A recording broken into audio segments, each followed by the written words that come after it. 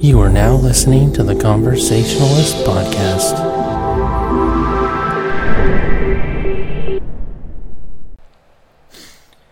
Well, hello, and thanks for listening to another episode of the Conversationalist Podcast. I'm Jesse, and I'm here with Amanda. Hi. This is episode 7. We'd actually been sitting on a lot of the information we're going to be talking about for a couple of days. I was down for the count a while back. I was pretty sick, and I could barely speak. I had maybe it wasn't quite strep throat, but I was so sick that I could barely talk. Laryngitis. Yeah, it sucked. So, couldn't do the podcast. Obviously, I would have sounded like a fucking mouse, whispering, trying to sound sexy or something like that. It just was not a good deal. But doing a little bit better now. Still kind of under the weather, but not so much so anymore. Obviously, now you can hear me, and obviously I'm speaking, so definitely better than I was. On show 7, we have a couple of topics to go over, 3 specifically. And so our first topic, we're going to be talking a little bit about whether or not Netflix is planning on a Punisher spin-off, starring Josh Bernthal. Topic 2, which will go over Amazon and its revival of live-action show The Tick. And finally, for our main topic, we'll be talking about the Scholastic Blizzard announcement of a new book series. So, we'll go ahead and start off with the Netflix topic. Now, this was actually found on The Hollywood Reporter, and obviously, if you've watched Daredevil Season 2, you'll know that, obviously, the Punisher has already been introduced into Hell's Kitchen, and Daredevil 2 was fucking amazing, and if you haven't seen it, you need to see it, you need to binge it, because it was really good. Super good. Yeah, Josh Bernthal played an excellent... Did I say fucking Josh? Yeah. Not Josh, John Bernthal. I said it right the first time. I don't know why the fuck I said Josh. Anyways, Josh... God dang it. John Bernthal. My God. Sabotaging. Josh 3 times already. I don't know. I don't even know. Josh on the brain. Who the fuck? Drake and Josh? Josh? I'm all thinking of Drake and Josh. What the fuck? No, John Bernthal, he is an excellent Punisher. Obviously, it wasn't a huge leap going from the Punisher, being that the role that he played in The Walking Dead, was basically the same fucking character. So, no surprises. He was good. Actually, he was great. I think the one that kind of disappointed was the introduction of Elektra. Underwhelming. Yeah, she's no Jennifer Garner. I didn't even see that movie. Well, I mean, she didn't really, obviously, start the franchise, and, people beg her for sequels or anything. So, I mean, I just think that Elektra could have been better. But, we're talking about Punisher. John Bernthal did a fantastic job. And, like I said, watch Daredevil Season 2. Obviously, Punisher is a mean, gritty, fucking no-playing games dude. If you cross him and you end up in his crosshairs, you're going to get your head blown off. And so that's exactly what you can expect in Daredevil Season 2. So, there was, I think, some speculation as to whether or not Netflix was going to be, already trying to start, a spin-off of just Punisher, on Netflix. But Jeff Loeb, who is the Marvel TV exec VP, was saying that there are no standalone plans for a Punisher series, and was quoted as saying, and he was quoted as saying that he hopes all the characters will be embraced and that people will want to see more of them. We do. Give them their own show. Yeah, it's dude, obviously everybody likes him. Why can't you give him his own show? Netflix has already done solo shows for, less popular, less well-known, I should say, superheroes like Jessica Jones. So good. Yeah, very good. And then, they're already planning, it only took 1 season of Jessica Jones, and now they're already officially doing a spin-off show based on Luke Cage. So you have the Luke Cage show that has already got its spin-off, and so it just makes sense that there's a good possibility that the Punisher could have its own standalone show after just the Daredevil introduction in season 2.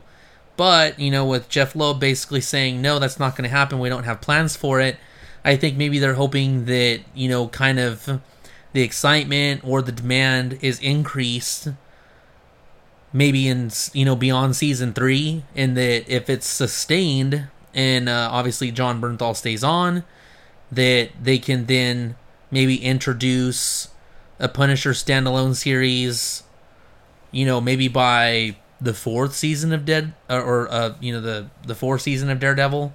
I guess it would just remain to be seen, but I think mainly it just has to do with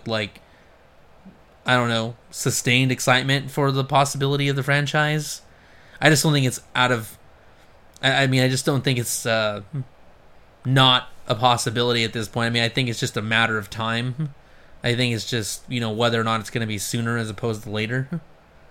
Because you have. Obviously there's going to be a fucking huge party in Hell's Kitchen. You have Daredevil, you have Luke Cage, you have Jessica Jones, and if we haven't mentioned this already, Daredevil season 2, they're already talking about and mentioning Jessica Jones, and so that's obviously going to drag the possibility of Jessica Jones doing a crossover with Deadpool, which also inevitably. Daredevil.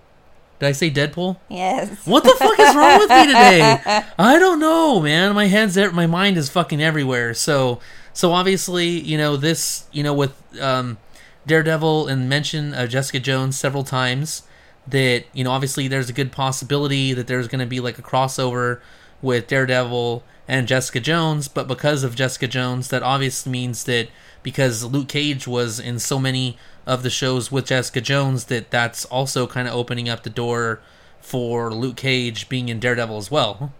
Which, then at that point, then it's okay, it doesn't even not make sense that, there wouldn't be a Punisher standalone either. But then, I can kind of see where they're kind of taking a step back, maybe we're not going to do one right now. Because right now you have 3 standalone series on superheroes that are based in Hell's Kitchen. Right? Well, then why can't they do the Punisher? I don't know. They could start more with his backstory and then go forward. Why does he have to be, just in Hell's Kitchen if that's what they're thinking about? Yeah. There's ways they could do it, to not put them all in the same spot. No, yeah, and you're on the right path. I really think they can do a ton of character development, kind of focus on, his prior service, and then, what leads up to, ultimately, his family's death, or, all the kind of shit that's, playing on in the background. And then finally, you kind of get, the end of, say, this first season where everything bad happens to him, and and then obviously at that point, then you can kind of refer over to Daredevil season 2, where they explain in greater detail how he kind of transitions into the Punisher. I think that would make a lot of sense. They basically did it. It's already been done. AMC, they had Breaking Bad. Obviously, if you didn't live under a rock for the past couple of years, you know what Breaking Bad is, and probably one of the best shows that was ever on television ever. So good. And, you have the introduction of Saul Goodman, his lawyer, which inevitably resulted in the spin-off series for Better Call Saul. And, with Better Call Saul, the season, the initial season, it was really slow, right? Very slow. It was really slow, and you're kind of figuring out, how he's kind of, slowly but surely becoming Saul Goodman, right? And so I think that is kind of the character arc that maybe they could focus on with Punisher, so that it's not just all about the heroes defeating bad guys in Hell's Kitchen. Because if you have 4 superheroes in Hell's Kitchen, holy fuck, how is there even, any crime? They're slacking. Right? It's you would think that Hell's Kitchen would be fucking crime-free. Essentially, their police department doesn't do a goddamn thing because, they're always it's always relying on these superheroes to do everything. So, I think that the possibility of a Punisher series is obviously 120% going to happen.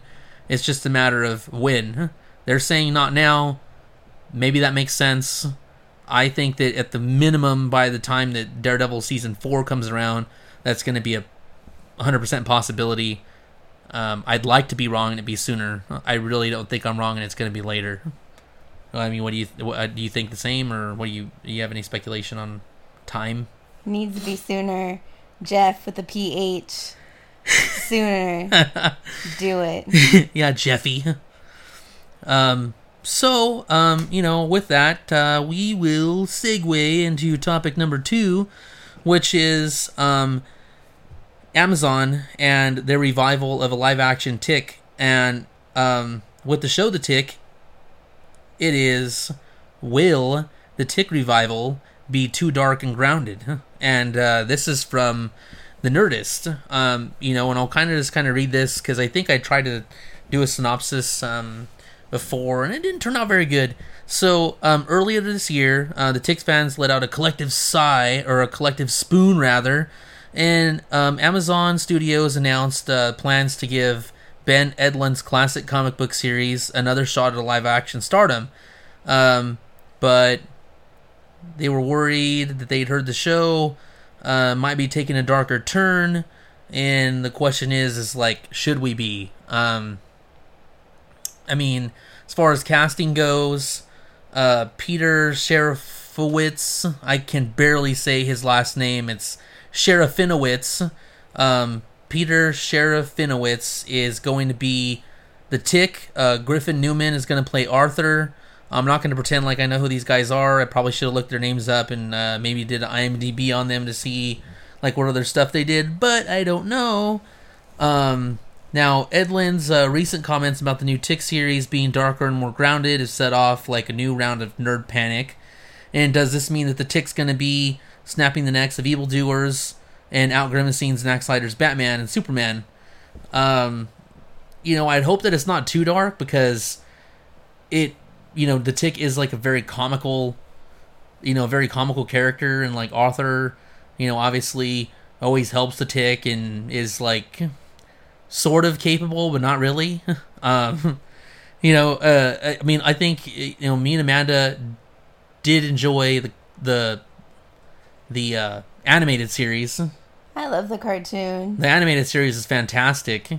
Now, I did like the live action Tick that Fox did back in 2001, where it was played by Ben Edlund. Tick. And I thought that he looked like a good Tick. Now, Amanda's pulling up Peter Serafinowicz, and I mean, I guess I could see him like wearing the Tick mask or the Tick costume. I just think that like the casting from the Fox version of the Tick looked more like the Tick to me. I think he looked the way you saw him in the animated series. He was Darth Maul. So, I think there's that. And on another note, I feel like I've committed some sort of sin that I didn't know that Peter Serafinowicz was fucking Darth Maul. So I'm going to slap myself on the hand. Terrible, terrible person. Oh, this dude totally looks like an Arthur, though. Well, she's saying that Griffin Newman looks just like an Arthur. I'm looking at his photo, too, and I don't disagree. I still don't really know. I could totally see... I could just imagine the moth costume on him. Like, that's totally legit. The casting is good on that one. So, I mean, I hope it's not too dark. I mean, I think that, anybody who's concerned about a darker and more grounded Tick has, very good reason to be, just because that kind of takes away from, like, what Tick is. You don't want to reinvent the wheel too much on this. Tick is really cool. It's really fun. There's, lots of comedy in it, and it's just very lighthearted. And I think if you kind of try to turn it into fucking, like, I don't know, like Christian Bale's Batman, it's probably not going to be it's not going to be so successful. Like, nobody wants to see, like, Peter Serafinowicz still, like, spoon, No. like Christian Bale. That would be horrible. So, cross our fingers. we'll hope that they do right by Tick. I will totally watch it because I do hope that the Tick is successful. I think that the Fox series was short-lived. They basically just pulled the plug too soon. It was too soon. It was before its time. So with that, we're going to move over to the main topic, which is Scholastic and Blizzard Entertainment announcing that the World of Warcraft Traveler, a new book series based on the best-selling franchise. Now, it was announced there's going to be a collaboration for a book series for kids ages 8 to 12 that's based on the World of Warcraft game franchise, and it's going to be called World of Warcraft Traveler, which will launch simultaneously in the UK, US, Australia, New Zealand, and Canada, with the first hardcover book scheduled for release in November 2016, followed by a second title in 2017. So that is really exciting. I know Amanda's going to be happy about this because she actually does book fairs for our local schools. I love book fairs. Volunteers all the time, and obviously Scholastic is always putting these deals on. So we are definitely going to be getting these books. Scholastic book fairs, because there are different kinds of book fairs, but we do Scholastic book fairs. Yeah, so we'll be getting our hands on these books. We will be reading them, and they will be getting bought. Our kids will be getting them. They just don't know it yet. I think it's, a fun way to kind of connect with the kids, because the kids kind of see us play WoW sometimes, and they know, about like what it is we do in the game. But, they could read this book and be like, wow, this is a really cool experience. For them to, obviously not like having just like, here kids, play the game, you'll know what it's all about. Get them reading a book. I think it's, really smart. Excuse me. It's really smart for Blizzard to kind of, have this series of books, because it'll introduce like a whole new, age range of people that would be interested in eventually, entering the world of Azeroth, either through a WoW subscription or, purchasing some of the very many books that they have, based on the legitimate WoW lore. Obviously the books don't, I would say rather the game, World of Warcraft, doesn't reflect the exact WoW lore that we see in the books, but it's good nonetheless. So, I really think that, even if they're not necessarily, they don't become completely enthralled in, WoW per se, that they might just become a fan of Blizzard's and their storytelling and decide that, maybe they want to see what else they have to offer, and go with like Heroes of the Storm or Diablo or Overwatch or Hearthstone or any of the other games that they have their hand in. I just hope that they actually just like aren't like super overpriced, because like they're like, oh, Blizzard fans have shitloads of money because nerds save their money for cool shit. And that they aren't going to, like, charge, like, an extra $10 for, like, a book that's, like, comparative to it's going to, cost significantly less. So I really hope that they're not, like, I don't know. I just hope that they're priced accordingly. I don't think they'll be too expensive. Yeah.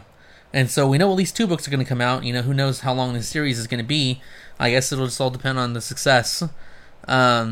So, basically the synopsis is it's set in a breathtaking land of Azeroth, and this epic action-adventure series features a young cast of Warcraft characters discovering the mysteries and majesty of the world around them.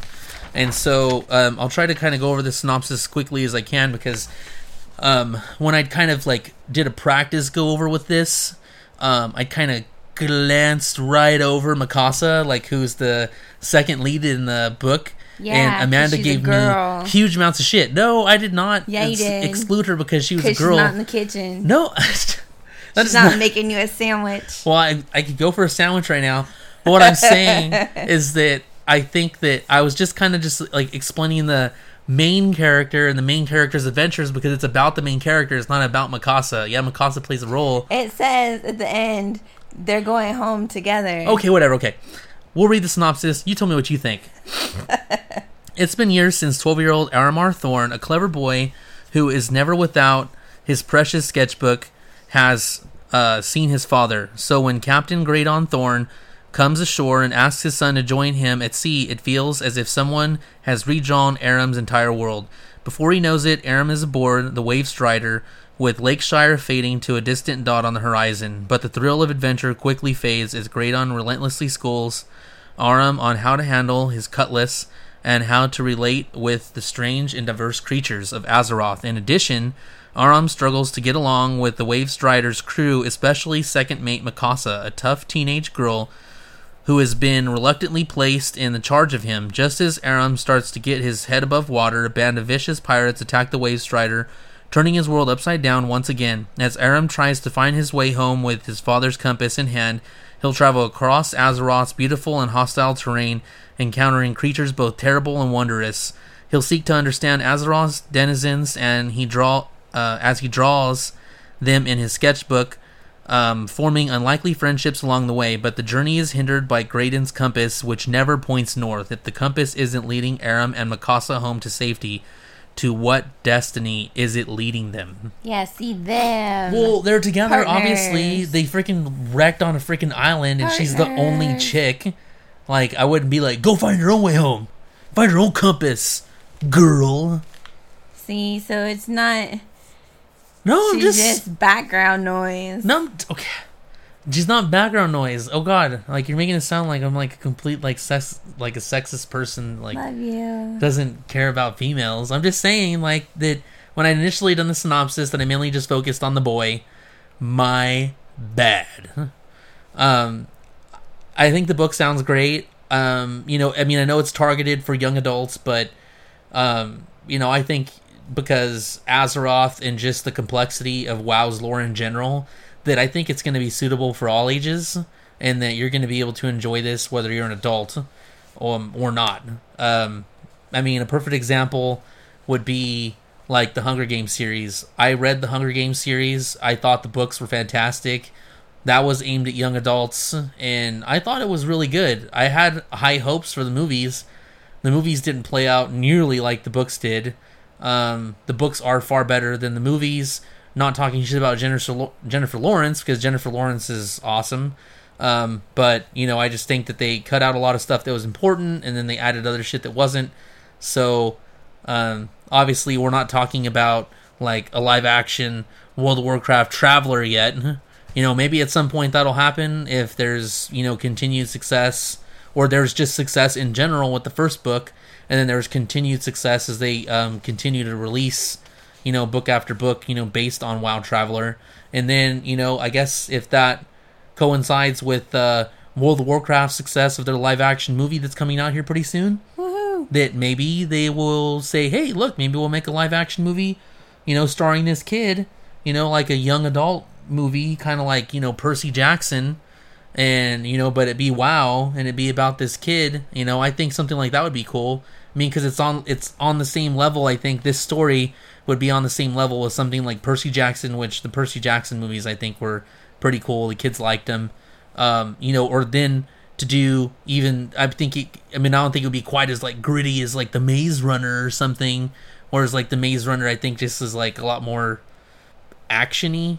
Is that? I know it's not even a fucking word, but I think it's like, I don't know, more dramatic, I suppose. But I think either way, they kind of like they kind of both are in the same genre. So I think that this would kind of fit into that if there was that success where they could kind of translate that into the justification for a movie. Or they make it a TV show. Like, what's that book? The Chronicles of Shannara or something? Narnia?